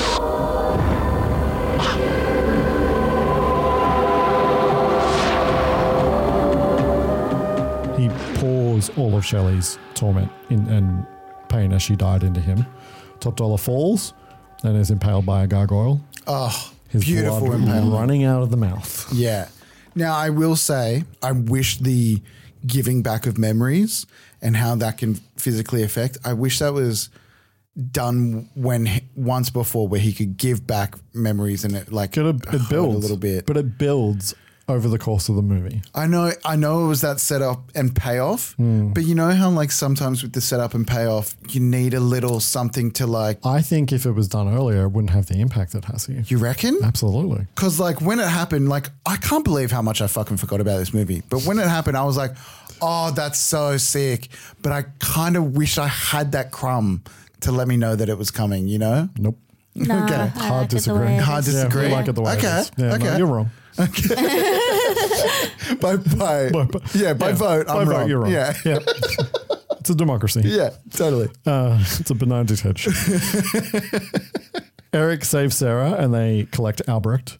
Are you alive? And his cigarette. This cigarette lighting, I love this in anything that I see it in. When someone takes a cigarette, puts it in their mouth and lights it for them. I don't know. It's just the lovingness of lighting a cigarette that you're not smoking and then handing it back to someone. Okay. Love that. Okay. He helped Eric, Albrecht that is. What he kept in his head saved him. Albrecht takes the dragon, then spits it out. I'm quitting. Brandon Lee's smile and laugh here kills me. Yeah. Because it very much feels like him. Yeah. Eric tells Sarah to stay with him and then he disappears because he does that a lot. Mm-hmm. Here we go. Okay. Yeah, Kira's going to get all... Eric goes to Shelley's grave. He scratches on 2 letters over the word Shelley Webster. He scratches on the E and the H. Oh, no. Eliza. Oh, my God. He scratches on his fiance's initials. I didn't know that. Oh. It's a little secret message to her in the film. Just a little... him telling his fiancée he loves her. That's beautiful. On film that is just there forever. That's beautiful. There's no way that's not a choice that he made. Like, there's just no way that that's a coincidence. No way. He scratches on the E and the H for Eliza Hutton. Yeah, it fucking kills me every single time. Yep. That's beautiful. In the aftermath, Sarah and Albrecht, he tells Torres he missed it and he blames Top Dollar as the vigilante. So that there is an explanation. I don't think we even need that, but you get it. And then Shelley comes back to get him. See, this is when maybe the Skull Cowboy, like in saying that if you go, you're not going to see Shelley, and he makes the choice to go save Sarah anyway, that would make this a little harder, but it's still a beautiful scene. Yeah, I don't know how that would have worked, but because the script that I read doesn't even really address it because it still has this scene in it.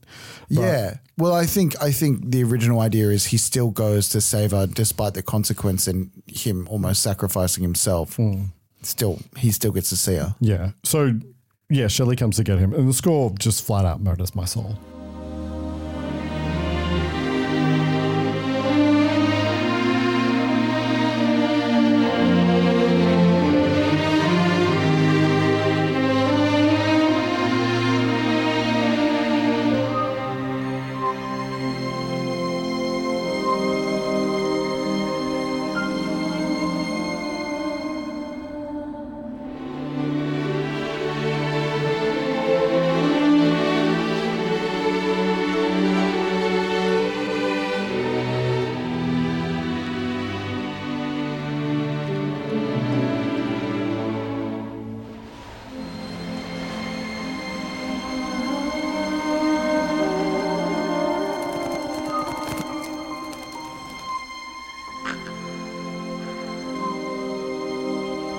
Like, it just destroys me. Yeah.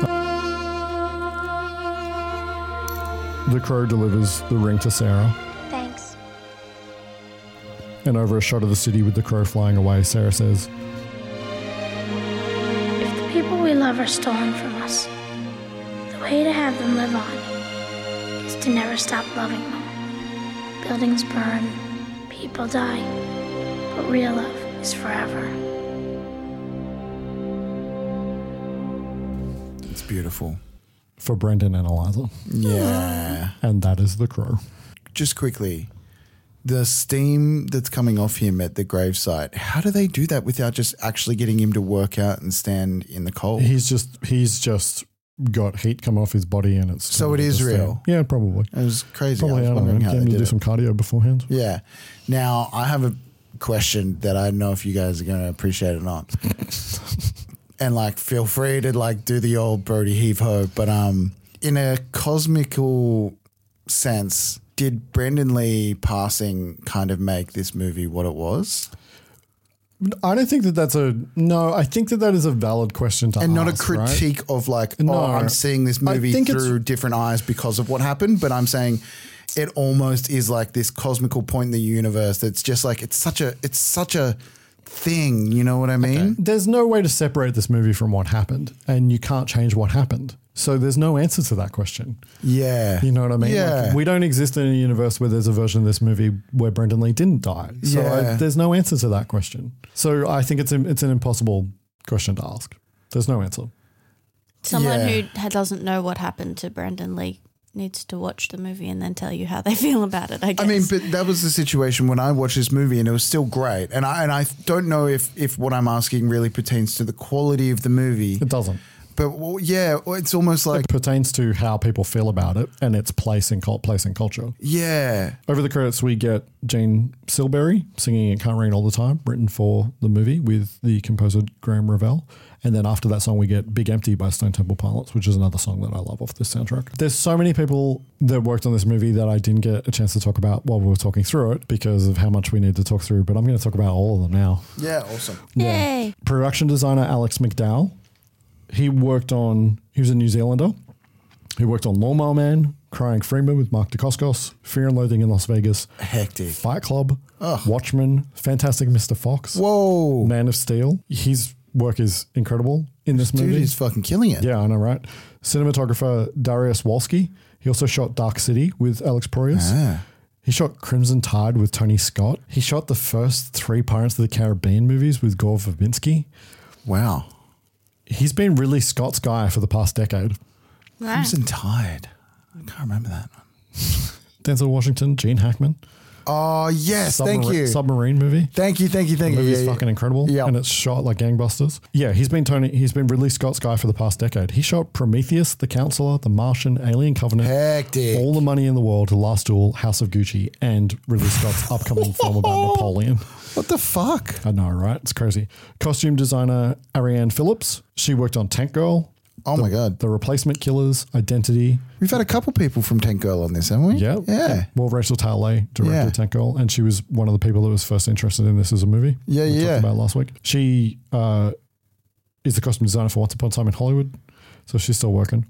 So the reason I mentioned those three people particularly is because Brendan Lee and Alex Proyas wanted to shoot this movie in black and white and have flashbacks. Interesting. And have all of the flashbacks in color.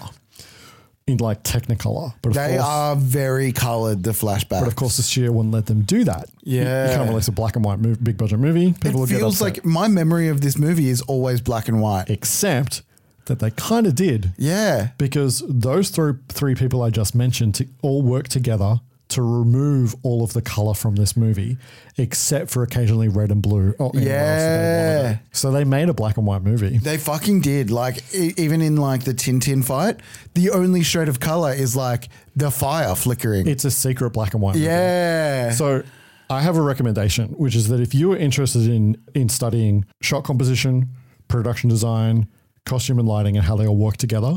The darks and lights in this movie. Watch this movie with the color off. Yeah. Turn the color down on your TV and watch this movie and you will see how all of those elements put together create imagery. I've done that. It's gorgeous. Yeah. It's just stunning. You can see the thing about, and I think I've said this before on the podcast, you can learn about lighting by turning all the color off. Yeah. Because you can see where light falls, where light is falling and where light is not falling and what every source of light is doing. And like shades to light as well. Yeah. Exactly, right. Editors of this movie, Scott Smith and Dov Hoeing.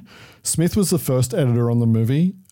He did the original cut before they went into the second round of shooting after Brendan Lee had died. Yeah. He was replaced for the second round by Hoeing, who's credited with making the movie work in terms of the transitions and the way that it moves between scenes. And this movie fucking moves between scenes. It's integration of score and music and all of that stuff. That's Graham Revell and the editors. So it would have been a conversation between the two and not really like this is what we have and we're going to do it in the editing bay kind of thing. Yeah, yeah.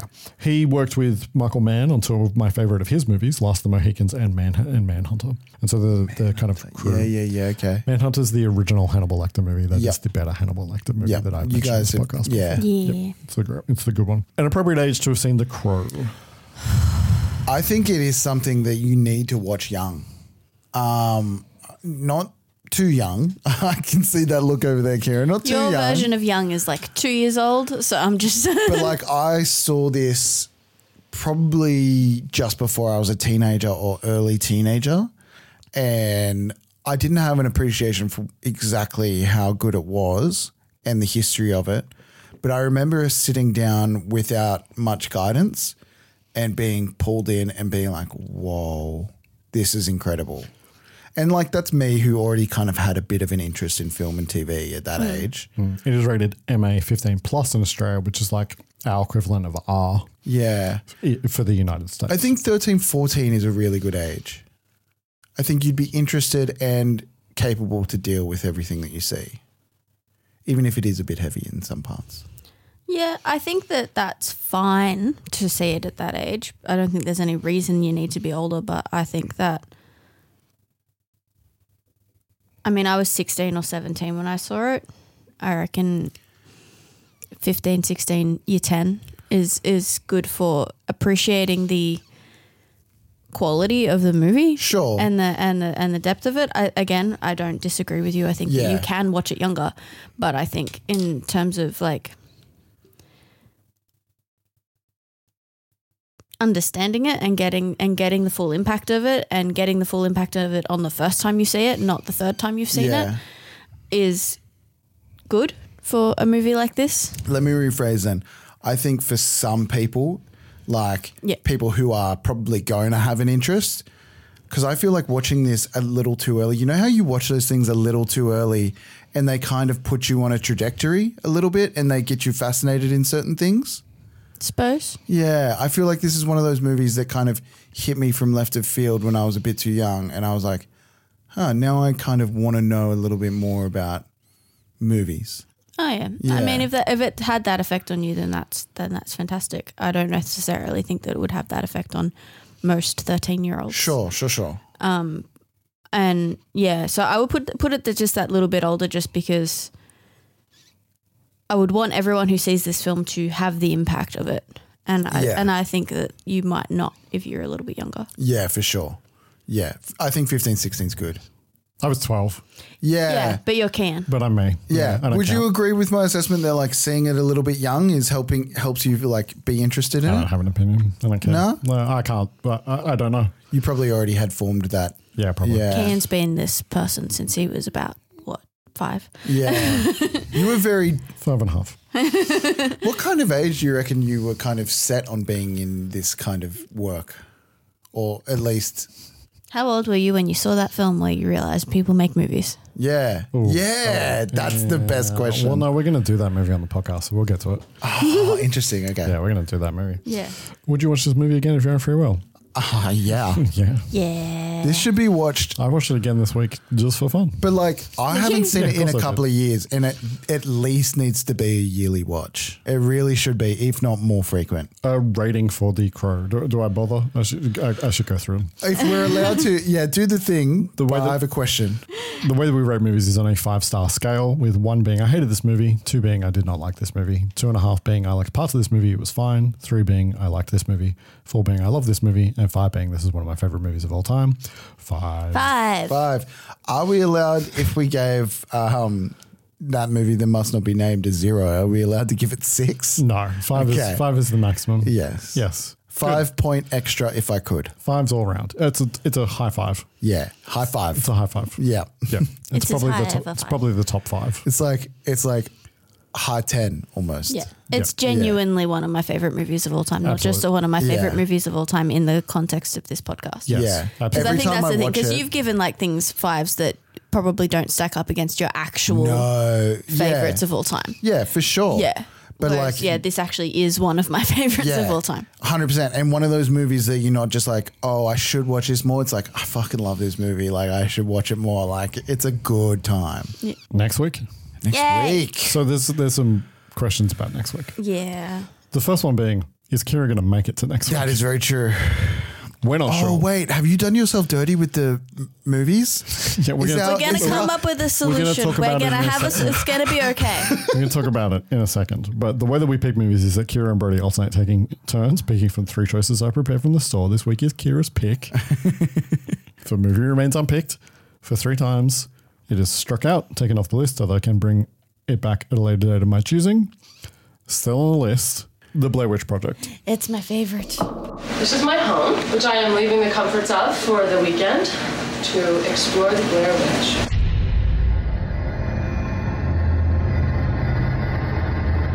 I can see you. I'm real excited about this. Thank you for the opportunity. I'm very glad. This area's been haunted by that old woman for years. I don't know why you have to have every conversation on video. Because we're making a documentary. Not about us getting lost. We're making a documentary about a witch. I don't. Lost? Admit that first. No, I know we're not lost.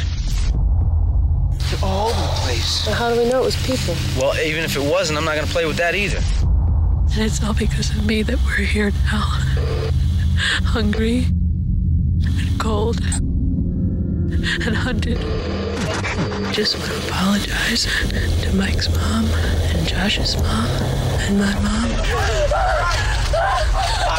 Tell me where you are, Josh!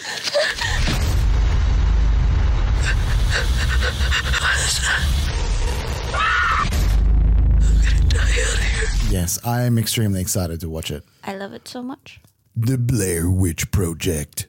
Everything you've heard is true. It's not, but still a good time. And then also, more for Brody than for anybody else. Guyver, Dark Hero with 1 strike.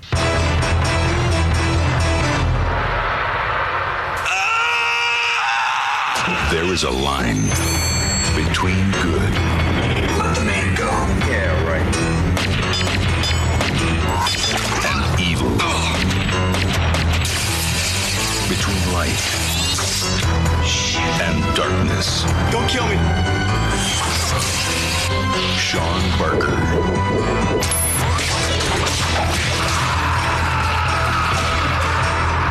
Has crossed that line.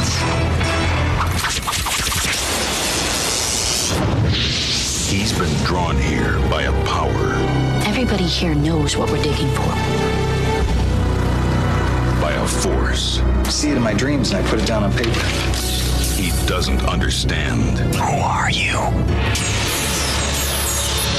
The Guyver, he's here.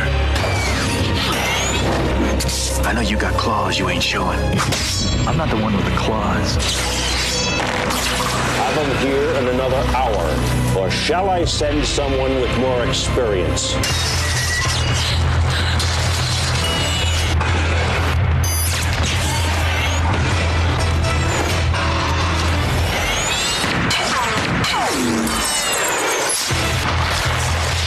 Out of the darkness. Let's find it together.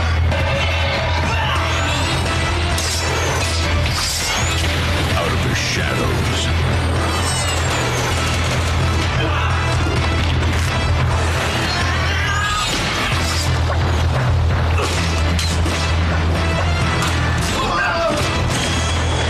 A new breed of hero.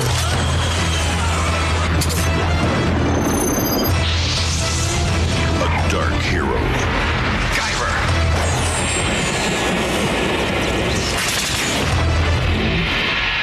All I'm going to say is that whatever time we watch this movie, y'all are going to have to put up with me going, Guyver, Guyver, Guyver, Guyver.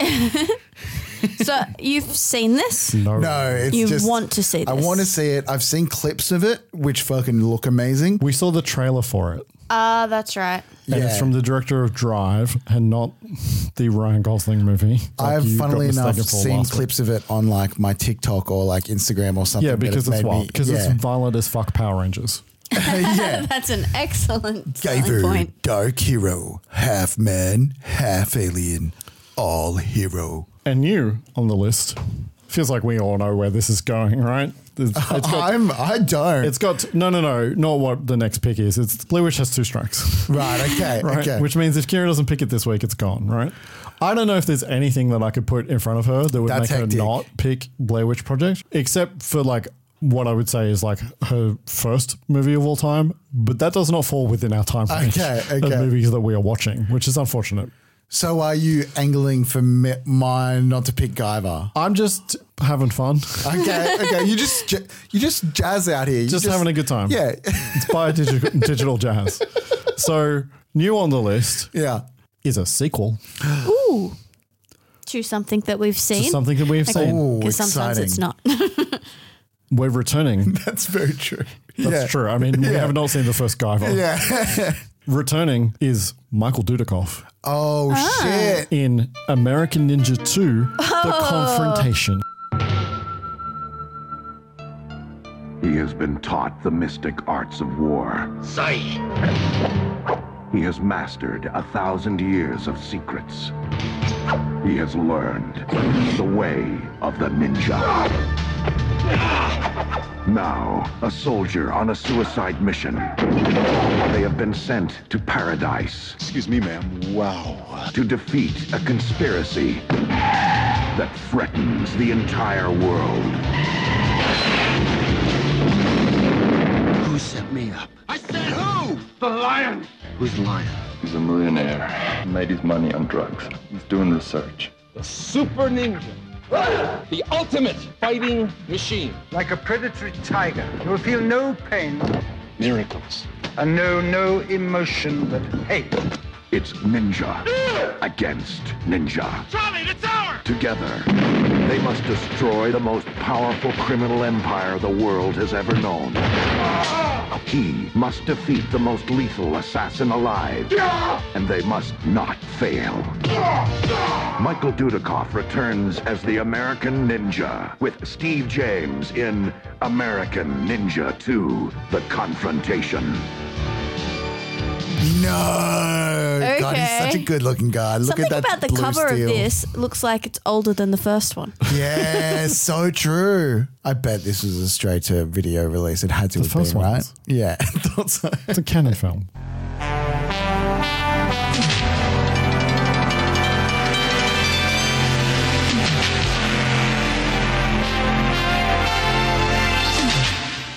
Yeah, I just feel like maybe they put less effort into the cover. American Ninja 2, The Confrontation. There is a Top Gun cover that looks exactly like that, right? Yeah, you remember that scene in Top Gun where they have ninjas? I mean, with the like denim jacket and him like giving a blue steel. Okay, that could be any movie from this era. Oh, they're at a full ninja school doing duels. Oh, it looks like such a good time. Fuck yeah. All right. Okay. Now questions. So are we doing if we pick Blair Witch and Kira can't do next week, do we then need a backup pick? No. We don't need a backup pick. Okay. Because we're doing it with Anna. No. No, absolutely fucking not. You are not. I don't think we're allowed to do that. No, we're not. We are not allowed to do that. If Kira picks when Kira picks Blair Witch Project, fuck man. When Kira picks Blair Witch Project, if by chance our child is born in the next 7 days, sure, or I just am not in a physical position to do it, sure, which is also possible. We will do Blair Witch Project as Kira's first movie back on the podcast. Cool, and we will do a replacement pick. That I'm just cool. I'm down with that. That way we don't a TV corner or something, or whatever. We haven't quite figured out what we're going to do in terms of when the child comes. I have a feeling that we're going to go to fortnightly. Okay, but we'll confirm that once it actually happens. Okay, right? We'll go even to fortnightly. if we go fortnightly for the big apps and like we want to do like 15-minute TV corners or something like that. Well, you can't do TV corner in 15 minutes. What the fuck I are you mean, talking? Shorter. a shorter something. Yeah, it could just be like you call me, like we just have a call. We'll figure something out. So chances are that there will be a slight break in proceedings when the child arrives, of course, and then when we come back, we might be fortnightly for a little while until we're back up and running and have figured out where to stash the child when we're doing podcasts. Yeah, and there'll probably be a few episodes that are the three of you, Adam and Brody. Yeah, and other people. Ellie is keen to do one, by the way, and yeah, potentially others. Yeah. So, Kira and I have still got technically we've still got a couple of weeks to go before the child's meant to be here, but we kind of feel like they ain't going to be that long. So. Yeah.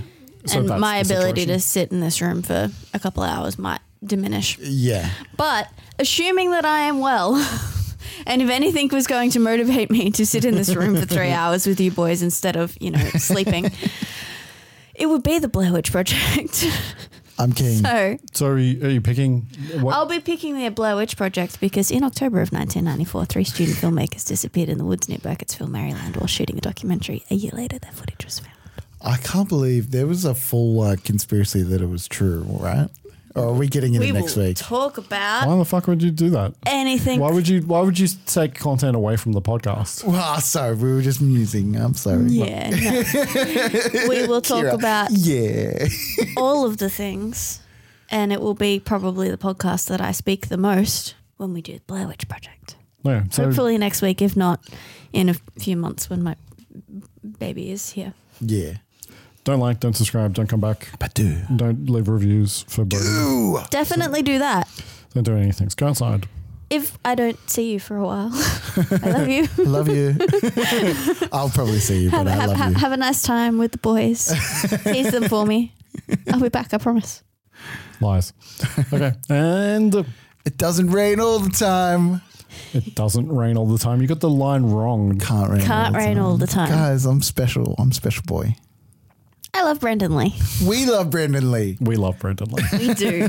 All right. Scene.